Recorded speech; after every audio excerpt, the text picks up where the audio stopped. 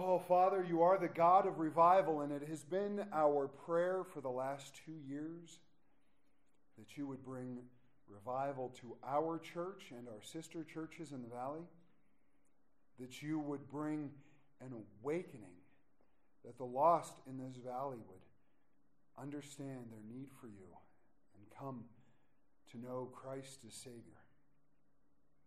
And Father, we can go out and invite, we can go out and talk and witness to people, and we can do all that, but we can't do any of it without you. Without your power and your grace. Your word says that one plants and one waters, but you bring the increase. And so, Father, we pray that you would be the one to bring the increase, that your Spirit would be at work.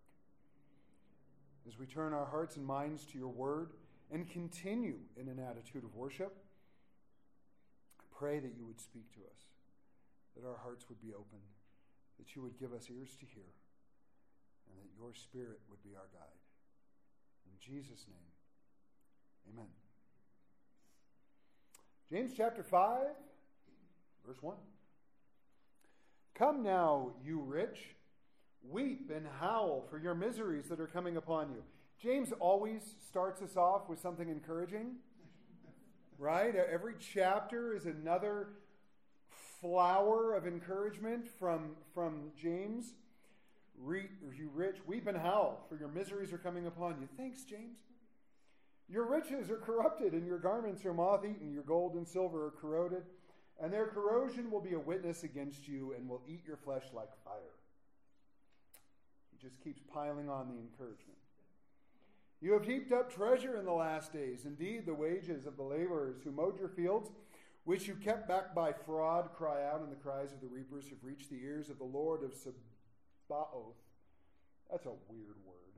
It means the Lord of heaven's armies. You have lived on the earth in pleasure and luxury. You have fattened your hearts, as in the day of slaughter. You have condemned, you have murdered the just. He does not resist you. Therefore, and this was weird. I was going to stop there. But then the word therefore is there. And the word therefore means, what's it there for? It means it connects these two parts of this passage are connected, which kind of boggled my mind. But it's there, so we're doing the whole thing, or not the whole thing, but this next section. Therefore, right, because the wealthiness, because riches, because all of that is fleeting, which we're going to talk about in a moment, be patient, brethren, until the coming of the Lord. See how the farmer waits for the precious fruit of the earth, waiting patiently for it until it receives the early and latter rain. You also be patient. Establish your hearts, for the coming of the Lord is at hand. Do not grumble against one another, brethren, lest you be contemned. Behold, the judge is standing at the door. My brethren, take the prophets who spoke in the name of the Lord as an example of suffering and patience. Indeed, we count them blessed who endure. You have heard of the perseverance of Job and seen the end intended by the Lord, that the Lord is very compassionate and merciful. But above all, my brethren, do not swear, either by heaven or by earth or with any other oath, but let your yes be yes and your no, no, lest you fall into judgment. So last week, we were taught not to judge our brethren, nor to assume concerning the future. This week, this is not the first time James has talked about money and the deceitfulness of riches. That's what Jesus calls it in Matthew 13:22, the deceitfulness of riches. James will once again warn those who trust in riches, and then we will turn to being patient for the coming of the Lord, revisit not judging our brethren, and we will end today by looking at the importance of honesty in the lives of those who follow Jesus. So in the opening 6 verses, we're going to read it again. Come now, you rich, weep and howl for your miseries that are coming upon you. Your riches are corrupted and your garments are moth-eaten. Gold and silver are corroded, and their corrosion will be a witness against you, and you will eat your flesh like fire. You have heaped up treasure in the last days. Indeed, the wages of the laborers who mowed your fields, which you kept back by fraud, cry out. And the cries of the reapers have reached the ears of the Lord of Sabaoth. You have lived on the earth in pleasure and luxury. You have fattened your hearts as in the day of slaughter. You have condemned, you have murdered the just, and he does not resist you. Jesus warned us, as I mentioned a moment ago, in Matthew 13:22, that the deceitfulness of riches can choke out the fruitfulness of our walk with Christ. James is communicating basically the same thing. He's telling those who trust in their riches to repent, weep, or howl for the misery that is coming upon them from the corruption of their riches. And the corruption of their riches is presented in two ways in this passage. Now, before I move forward, I want to make a comment about being rich. Right? How many of you follow the news even a little bit? Right? You got good old Elon Musk. Now, I like Elon. He built a cool car. It's got a big TV in it. Kind of hard to beat that, right? It runs on fairy dust or something. At least that's what the people who buy them believe, right, is that they run on fairy dust. They ignore the fact that electricity is made by coal-fired plants. But that's not the point, right? One of my favorite pictures on the internet with electric cars is an electric car that died, and somebody drove a big old truck hauling a diesel generator up to it to recharge it. Go ahead and think about the irony there. And don't get me wrong, electric cars don't bother me. They're just not going to save anything. They're cool, but... Well, this week, Elon Musk, well, maybe it was last week, I don't remember. What, he spent $47 billion to buy Twitter? Right? I have to think before I spend $47. Right? If I see something, boy, $47, I kind of like it. Right? I shouldn't tell you, but I spent like $100 on a new pair of Birkenstocks this week. You got to, right? You're supposed to be part of the culture around you, so you got to wear Birkenstocks here in the valley. And besides that, I love them and they're very comfortable. And I was like, well, I prayed about it. I'm like, Lord, that's a lot of money for a pair of sandals. I need a new pair. My old ones are like 4 years old and worn out. But that's a lot of money for a pair of sandals. And I felt like God said it was okay. And I got to pray about that. Elon Musk is sitting in his house one day and goes, I want to buy Twitter. How much is that? $47 billion? I'll write a check. What? How do you... That's a lot of money. So when we compare ourselves to somebody like Elon Musk, we're not all that rich. Right? Now, compare yourselves to 90% of the rest of the world. Right? Because Elon Musk, well, he's not really the standard, is he? Elon or Jeff Bezos, the former CEO of Amazon, or what's the guy who made all the computer software? Bill Gates. Anyways, there are people that we look at and we go, well, they're rich. I'm not rich. Do you know if you make more than $24,000 a year, you're in the top, I want to say it's 10% of wage earners on earth. 24,000. Once you go over, I think it's over 50,000, you jump up to the top 2% of wage earners on the planet. So you may not think you're particularly rich, but compared to most of the world, we all are. Now, why do I say that? Is it because I want to make you feel guilty? Is there something wrong with having money? No. But there is something wrong when money has you. And that's what James is getting at. That's why Jesus was warning us against the deceitfulness of riches. Not because it's a sin to have money, but it's a sin when we trust that money and don't trust God. That's what becomes a sin. I have met people who are wealthy, and by even our standards. And I've met people who were very miser-like, and I've met people who were very generous. And I've met people who clearly trusted in their money, and I met people who clearly trusted in God, and they thanked him for the money and asked him on a regular basis what they could do with it to further his kingdom. It just depends. But James does present the corruption of riches in two ways in this passage. The first is that their riches will corrupt. In other words, they won't last. Look at some of the ways James describes this. He talks about moth-eaten garments and corroded metals. Right? 4 years ago, I spent, back then they were only about $80 for a new pair of Birkenstocks. And over the course of 4 years, I wore them out. The bottom was smooth. The leather was falling apart. The dog chewed up the backs of them, which made them very uncomfortable to wear, or I probably wouldn't have bought a new pair, but they were digging into my heel. They wore out. That's what happens. Metals corrode. You ever seen a really old penny? Right? And I know penny's not a lot of money, but it goes away. This is the reality of money. There's nothing wrong with having it. There's nothing wrong with being wealthy as long as we trust God above that wealth. It's the love of money that's the problem, according to 1 Timothy 6:10. The love of money is the root of all kinds of evil. Not money itself. Money is an inanimate object. It's when we love it that it becomes the root of all kinds of evil.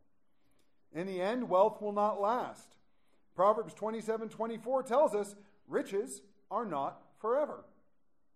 Just straight out. You can't take it with you, as they say. And even the most prudent financial person will not benefit in eternity from being wealthy here. And you get to heaven, I was worth $300 billion, and God will be like, and? What did you do with my son? Well, but I was worth $300, I bought Twitter. Right? And what did you do with my son? Now, we may benefit in eternity from being generous, according to 2 Corinthians 9:6. We reap what we sow. If we sow sparingly, we reap sparingly. If we sow bountifully, we reap bountifully. So we're going to go get those offering plates and send them around to get... No, I'm joking. I'm so joking. You guys know me better than that. Of course, I've made that joke before. Every time I get a few chuckles. God wants us to be generous, but that doesn't get us into heaven. It's knowing Jesus Christ. Next, the second way he presents the corruption of riches is the corruption that comes from riches. He points out the corruption that comes from riches. He describes this as a person whose riches will eat your flesh like fire. And he gives examples of holding back the wages of their hired hands while living in luxury. They even condemn others or murder others, all to protect their own wealth. And while wealth does not last, having the wrong attitude towards wealth and not trusting in God can have a corrupting effect on a person, causing them to do things that they might not normally do in order to either gain more wealth or to keep what they've already accumulated. You ever notice a person who's rich, what they will do to get more money? How many of you got VeggieTales, right? We know VeggieTales? Madame Blueberry. You guys remember Madame Blueberry? All right, this is your homework. VeggieTales Madame Blueberry. But they looked at Bob and Larry are talking, and Bob looks at Larry because Larry wants all this stuff, and Bob says, well, how much stuff do you need to be happy? And Larry says, I don't know. How much stuff is there? Is that not our attitude? Right? Just a little bit more. Well, if you've got $1 million, well, then I want 10 million. If you've got 10 million, I want 100 million. You got 100 million, I want 1 billion. You got 1 billion, I want 3. Who could even spend $300 billion? I mean, set me loose in the biggest music store around, and then I'll go to the Apple store next door. I'll buy everything they've got. And it would be like I didn't even spend any money. Who needs that? I don't. But James is offering a stark warning against us. Jesus did the same thing. In the Sermon on the Mount in Matthew chapter 6, verse 19 through 21, he tells us, do not lay up for yourselves treasures on earth, where moth and rust destroy and where thieves break in and steal, but lay up for yourselves treasure in heaven, where neither moth nor rust destroys and where thieves do not break in and steal. For where your treasure is, there your heart will be also. You see, you can't take it with you, but you can send it ahead. And we can lead our hearts by being faithful stewards of what God has given us. Because where we put our money, where we put those things that are most valuable to us, not just our money, but our time, where we're emotionally invested, well, that's where our heart's going to be. And since out of our heart spring the issues of life, then we need to lead our hearts, because we also know our hearts are deceitful and wicked above all things. Jeremiah 17:9. Remember, I said that to a person once. You know your heart is deceitfully wicked above all things? No, it's not. Flip to Jeremiah 17:9. It says it right there in the Bible.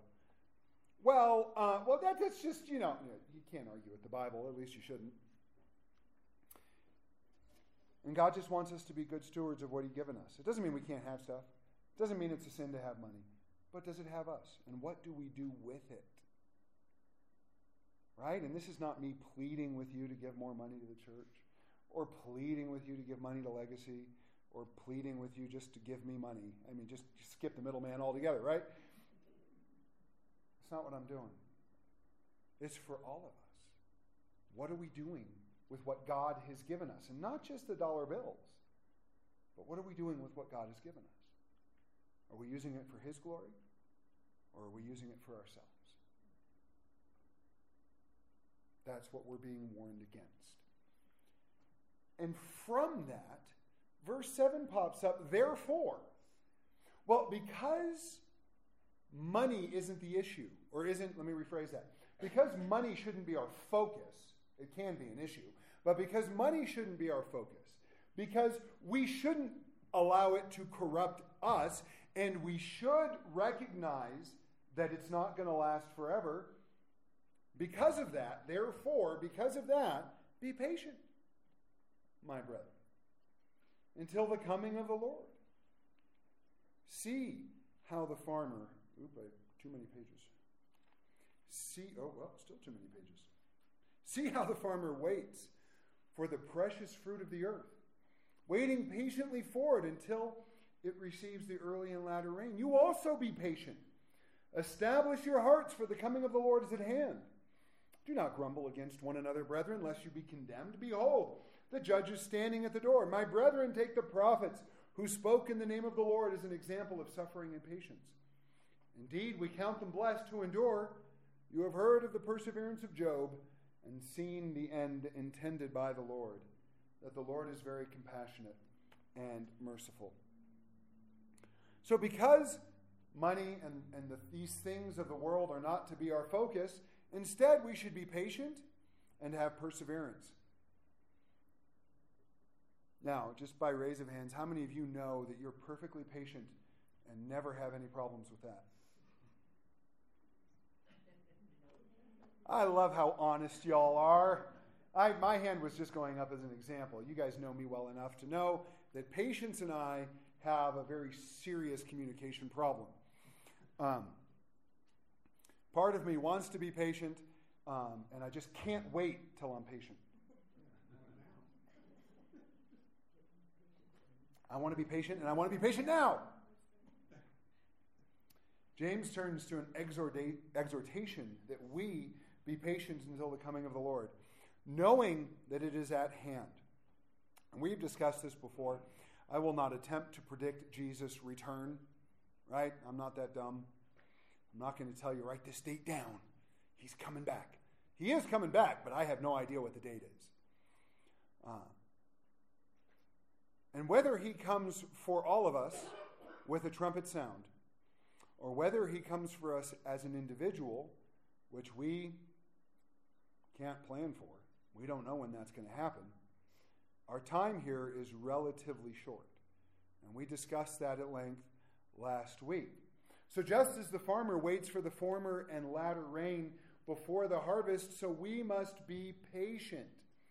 The word for patient here means long-spirited, long-suffering, and enduring. Psalm 27:14 says, wait for the Lord.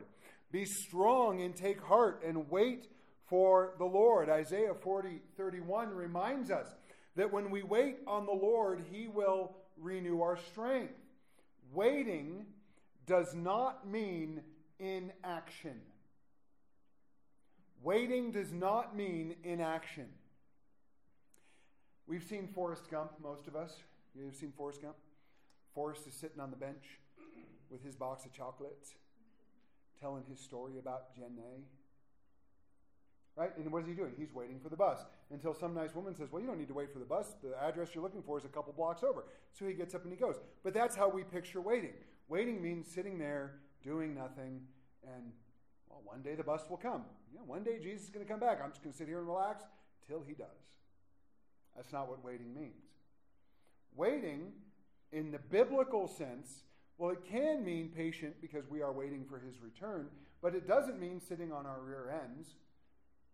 Think of a waiter at a restaurant or a waitress. What are they doing as they wait on you?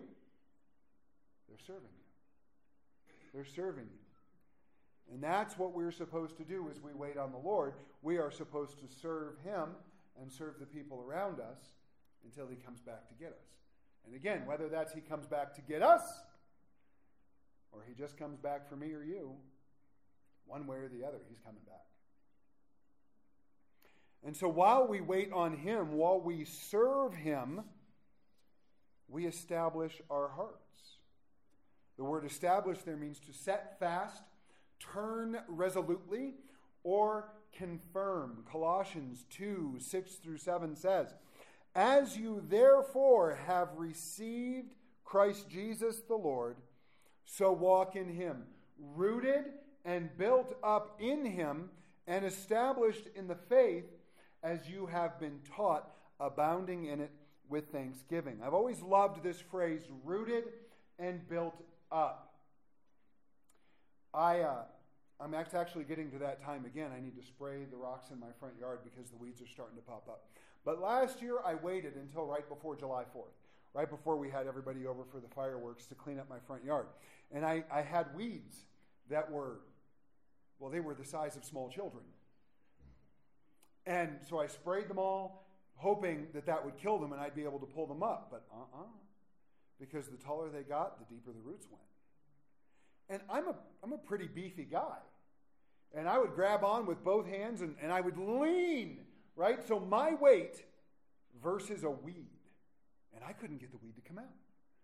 And then I'd go get the shovel and I'd stab at it because I was angry at that point as I practiced all the patience I have. And finally I would chop away enough of it that I could rip it out and then it would come back in a week, even though I sprayed it with poison because the root was still there. That should be us. And our faith in Christ, we should be weeds. Right? Okay, well, we could pick something better like an oak tree that's got deep roots, or however you want it, but the point is, the farther the root goes down, the harder it is to get us to fall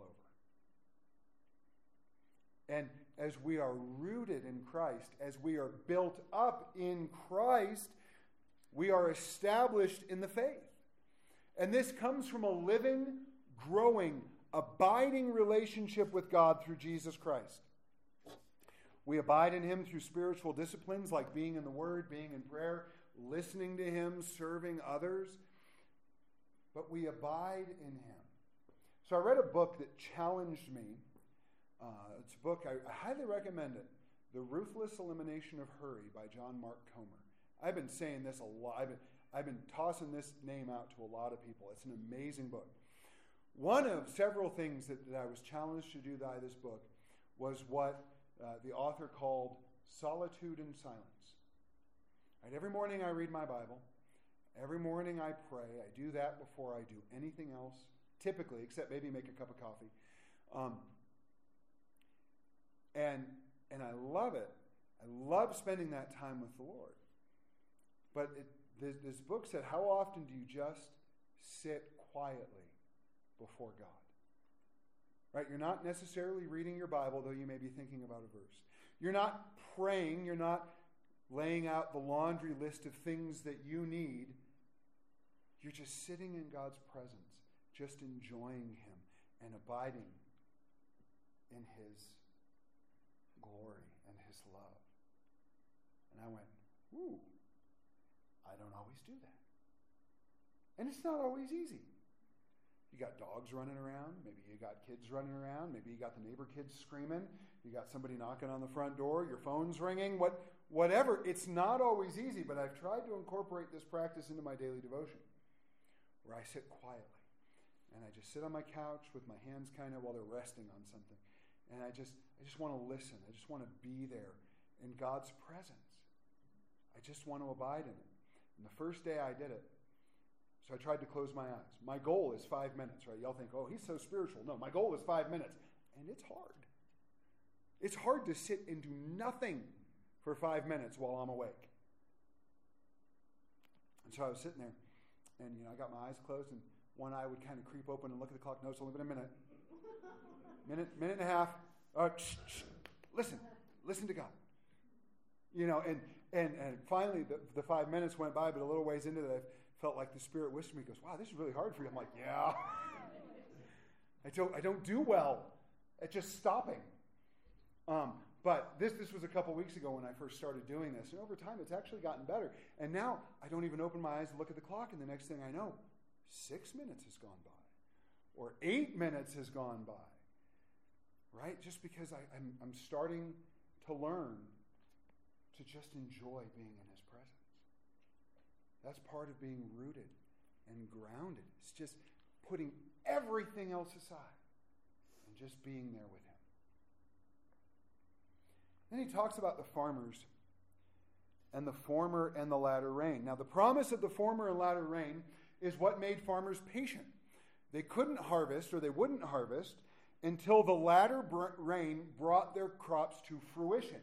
Right? They would plant, they would have the first rain, their crops would come up. Then they would have to wait for the latter rain to give the crops what they needed to finish growing before they would harvest.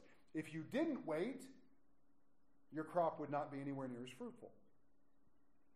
Joel chapter 2, there is a promise concerning the Holy Spirit that speaks of the former and latter rain.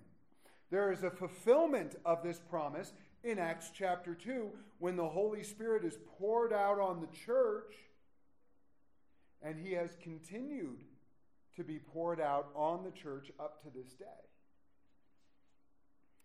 And we need the promised outpouring of the Holy Spirit in these last days in order to be patient, established, and to serve the Lord in his power and to accomplish the tasks he has set before us. We all want to see that harvest. I know I do. I drive around town. I go to a restaurant or a business, or I go to Walmart, and I see all these people who don't know Jesus. And my heart aches for them. And some of them, I have the opportunity. I share the gospel with them, or I invite them to church. Some of them I don't. And I think I told this story on Wednesday. I have dinner with breakfast with a couple other pastors, and we were sharing the gospel with our waitress, and trying to share scripture. And in the end, the question was posed: would you be willing to follow Jesus? And the person said, well, to a point. To a point. Right, just not all the way. And that doesn't count, right? Well, I'll come close to following Jesus. Close only works in horseshoes and hand grenades. Close doesn't work in following Jesus. I'm going to kind of follow Jesus. I'm going to follow Jesus when it's convenient. I'm going to follow Jesus when it doesn't mean I have to change. I'm going to follow Jesus when it doesn't mean dying to self and being obedient to his word. Oh, of course I'm a Christian. I'm an American, aren't I? Being an American doesn't make you a Christian. I'm going to let you in on a little secret. Coming to church doesn't make you a Christian. I'm glad you're here. I love to see all your faces. Some of you aren't making as many smiles as you were earlier, but being in this building doesn't make you a Christian. It's a living, breathing, growing relationship with Jesus Christ. Now, when you come here, we can help you with that. So I'm glad you're here. But you got to have that relationship. And there's a lot of people around here who need that. And guess whose job it is to tell them? Hint, it's not mine. At least not mine alone. It's all of ours. He goes on and tells them not to grumble against one another. The word there means to sigh, murmur, groan, or hold a grudge. Right? Don't sigh about other people. You ever done that? Somebody comes and they say something to you, you're like, I've never done that. You ever get a text and you know, like if eye roll could be audible, people would hear it happen? Every now and then I get a text at 9 o'clock at night, I'm like, I don't want to talk to you. It's none of you guys. That's other people. None of you. You guys text me anytime you want. Yeah, I'd much rather you text me at 10 at night than at 4 in the morning, Roy. Huh? Nothing. I love Roy. Roy will text me. Every now and then I'll wake up and I'll look at my phone and I've got a notification Roy has texted me at like 2:58 a.m. And it's because he thought about something and he sent it to me and he knows I'm not going to reply till much later in the day. But yeah, it just kind of cracks me up. I'm like, oh, Roy was thinking about something this morning. Right, that's why I said none of you. But every now and then that happens, right? Don't sigh. Don't murmur. Don't groan. Don't hold a grudge. If you really got a problem with somebody, go talk to them. Right? Don't text them. Don't even do it over a phone call. Don't do it over an email. Sit down, have a cup of coffee, go, you made me mad. This is how. Right? Or if somebody's got something against you, go, listen, I know I've done something to hurt you. I'm sorry. Imagine how much better our world would be if people would talk to each other instead of trying to hash things out on Facebook. Don't air your dirty laundry on Facebook, ever. Such a bad idea.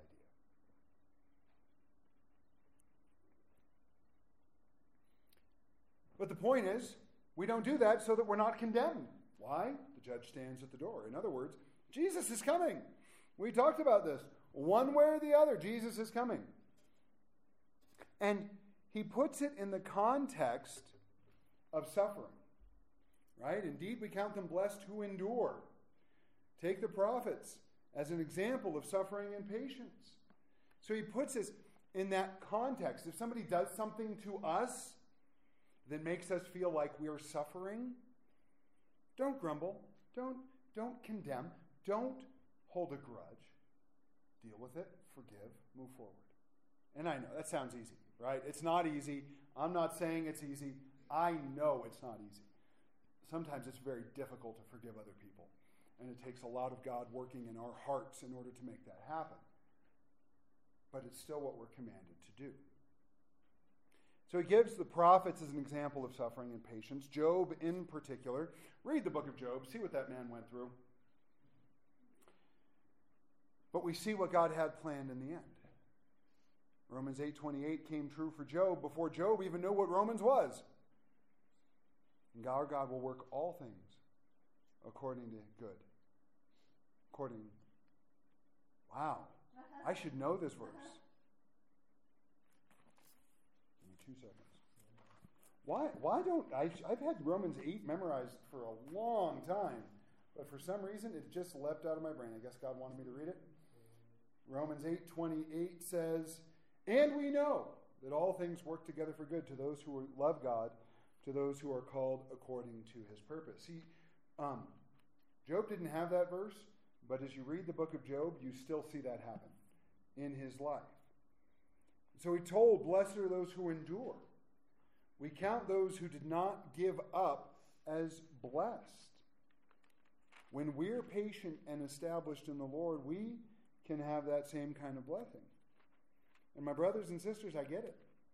There's a lot going on in the world right now. There's a lot that's going to cause us to feel impatient. There's a lot that would make it easy to give up. And this is not what we're called to do.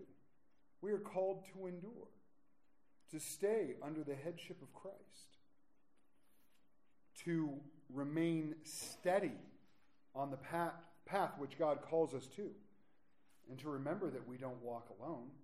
He's always here with us. He's always for us. He's empowering us. So we continue forward. I'm a big fan of the Babylon Bee. If you guys don't know what the Babylon Bee is, I highly encourage you to look up their website. It's a Christian satire site. And, there's a big thing going on right now because a bunch of people are mad at Disney. for their political agenda. And it said, the Babylon Bee article was something to the effect, Christians in China who are in prison for their faith are praying for us American Christians who are being picked on by Disney. Guys, I'm not saying that we don't go through difficult things as followers of Christ in our country. We do. And I'm not trying to minimize that. There are people in this world that are dying to do what we're doing right now. Literally, every time they go gather with other believers, even if it's not in a building, they are risking their lives and their freedom just to do this.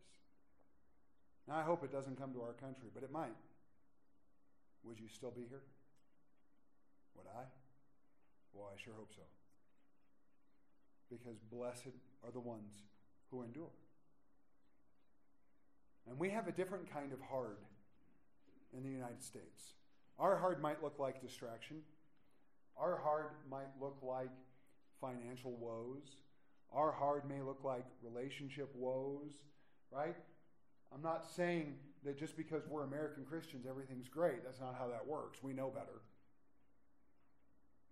Look at our valley. We've talked about the numbers in this valley. 2% in Gunnison County go to church. 2%. And I have this discussion with people all the time. How many invitations have we given out as a church in the last couple of years? It's got to be in the thousands, give or take. And how many people have come to church from all of those invitations?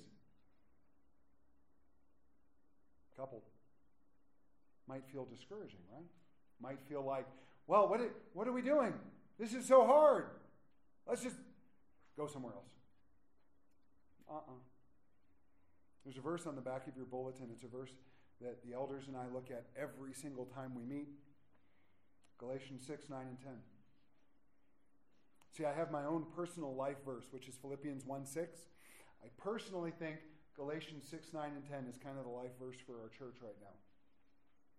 Let us not grow weary while doing good. For in due season we shall reap if we do not lose heart. Therefore, as we have the opportunity, let us do good to all, especially to those who are of the household of faith. This is the promise of God's word. The promise of God's word is that if we don't give up, we will see the harvest. That's his promise. That's not me. I'm not blowing sunshine in your ear. I'm not trying to make you feel good. I'm telling you the promise that God has given us. If we don't give up, he'll bring the harvest. So we keep going. And I'm encouraged. And it's exciting. Verse 12. I know you guys are smelling that food thinking, is he ever going to stop? I'm almost done. But above all, my brethren, do not swear either by heaven or by earth or with any other oath, but let your yes be yes and your no, no, lest you fall into judgment. Above all, my brethren, let your yes be yes and your no be no. James here is repeating the teaching of, his half-brother and our Lord Jesus Christ from Matthew 5, 34 through 37. It's pretty simple. Don't swear by anything. Not by heaven, because it's the Lord's throne, not by earth, because it's his footstool, not by your own head, because you can't make one head or one hair white or black. This was before they invented hair dye. But still, that's only temporary. Let your yes be yes and your no be no. Tell the truth, like Mark Twain said. If you don't lie, you don't have to remember anything. If you say yes, mean yes. If you say no, mean no. What I do find really interesting is that he says, but above all. Think of all the things we've talked about today. Not trusting in riches. Not trusting in the corruption of riches. Being patient for the return of Jesus Christ. Enduring the suffering and the difficulty that we may go through. Trusting that God is gracious and merciful and that he has a plan. He's talked about all that. And he says, above all, tell the truth. that struck me, that he puts honesty above all, at least in the context of this passage. Why is honesty so important? I only wrote down 3 reasons. There's more. I wrote down 3 reasons that I think honesty is super important. 1, lies are of the devil. John 8:44. Jesus said that the devil is the father of lies. When he lies, he's talking of his own resources. So you have to consider that. If you're thinking, well, I can just tell a little white lie, or I can just bend the truth a little bit, or I can outright tell a whopper of a lie, guess whose example you're following? I don't want to follow Satan's example. He's the bad guy. If you didn't already know that, which I'm pretty sure you did. I don't want to follow that example. Number 2, lies ruin reputations. Our reputation, and more importantly, his reputation. You call yourself a Christian and then you lie? You call yourself a Christian and you hold that back? Well, I can't trust you. You ever been lied to? Proverbs 12:22 and 1 Peter 2:11 and 12 are 2 great verses for that. I hate being lied to. I hate it. I would rather somebody walk up to me and go, man, you're ugly, you're fat, and I hate you. Thanks. At least I know where we stand. We're good. Than to look me in the face and tell me they love me and tell me they have my best interest in heart when I know they don't. I can't stand being lied to. Smack me. I'd rather be smacked. I'd almost rather you steal from me. Don't steal from me, please. But I hate being lied to. I hate it. And there's a really good reason for that. And I think I've shared this with you before. I used to be a really good liar. You can ask my wife. She remembers. Before I was a Christian, long time. It's back in the 90s, right? Doesn't count. Because everyone's trying to forget the 90s. I used to lie just to see if I could get away with it. I would lie about things I didn't need to lie about, just to see if I could pull it off. And more often than not, I did. Very rarely did I get caught. I got saved. Jesus Christ came into my heart, was filled with the Holy Spirit, and you can ask my wife, I can't even lie as a joke anymore. And don't get me wrong, I'm not saying that I've never been dishonest since I got saved, because that would be dishonest. But I can't lie like I used to. I can't get away with it the way I used to. It's like I had a gift for lying that the Lord took away, which I'm very grateful for. I'm very, very grateful for it. But once somebody lies to you, how easy is it to trust them again? How easy is it to take them at their word once they've lied? It takes a long time to rebuild that trust. Third, we are commanded to not lie, and we are commanded to speak the truth in love. Ephesians 4:15 through 32. Highly encourage you to read those verses. That's just 3 reasons. 3 very simple reasons, and the Bible is filled with many more. Spend some time in Proverbs. The book of Proverbs will tell you, to be honest. If we want to stay out of the devil's traps, then we don't want to listen to or tell lies. If we want a good reputation and we want to honor God in our life as a witness to other people, then we shouldn't tell lies. We want to be obedient to God and His Word, then we tell the truth. I would highly encourage any of you to spend some time doing a word study in the Scriptures on truth and lies and see all that God has to say on the issue. I just brought up 3. There's many, many, many more. So as we close, once again, I can't help but express my love for the practical style of the book of James. What did he teach us today? Don't trust in riches. Be established in our faith and relationship with God. Patiently wait for His return. Endure by the power of the Holy Spirit. Continuing to move forward because He's going to bring the harvest. And what did he end with? Don't tell any lies. Tell the truth. James just lays it out there. I love it. So I'm going to do what I always do. I'm going to close with a couple questions to help us take it home. Number 1, as always, because this is the issue that's most important, do you have a relationship with Jesus Christ? Jesus died on the cross for our sins. He rose from the grave on the third day. The Bible says that whoever believes in him will be saved. If you don't have that relationship, nothing else matters. Nothing else matters, because that's got to be first. Once you have that relationship, then we can deal with a few other things, but a relationship with Jesus Christ is first. So if there's anybody here, anybody online today, if you're not sure about that relationship, or you want to begin that relationship with Jesus Christ, you want to place your faith in the one who gave everything for you, let us know. Leave me a message or a comment, or if you're here, grab me after church. We'll talk about it. But it's easy to do, and he loves you so much that he gave his son so that you wouldn't have to spend eternity in hell. You wouldn't have to spend eternity separated from him, but you could spend eternity in his presence. And if you're not sure about that, well, you got to be sure about that before you can even worry about anything else. Number 2, are you trusting in riches? Right? I don't know if you are. I know I worry about money a lot more than I should, so I've had to do some repenting over this question. But are you trusting in riches? If you are, then repent and trust the Lord instead. Are you having problems with patience? Don't answer that. Not out loud in public.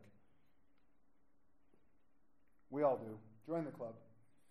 What is patience? Well, patience is that we think that God's not going to come through, or we think he's not going to come through in time, or we think he's not going to deal with something, and we have blah, blah, blah.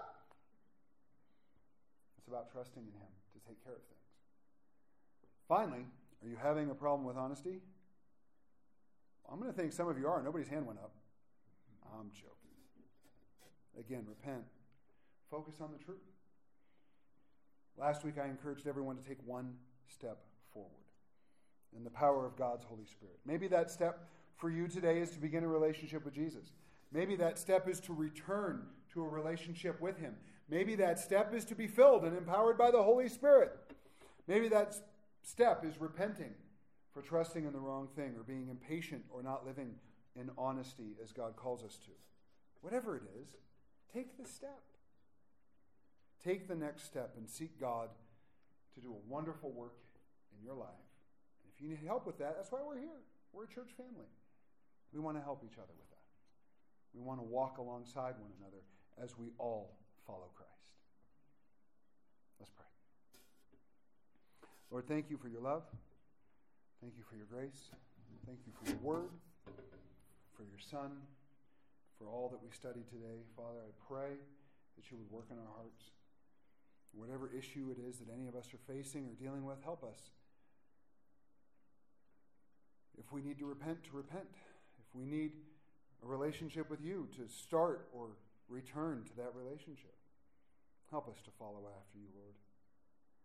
Help us to live the way Jesus lived, to love the way Jesus loved, and to serve the way Jesus served. It's in his name we pray. Amen.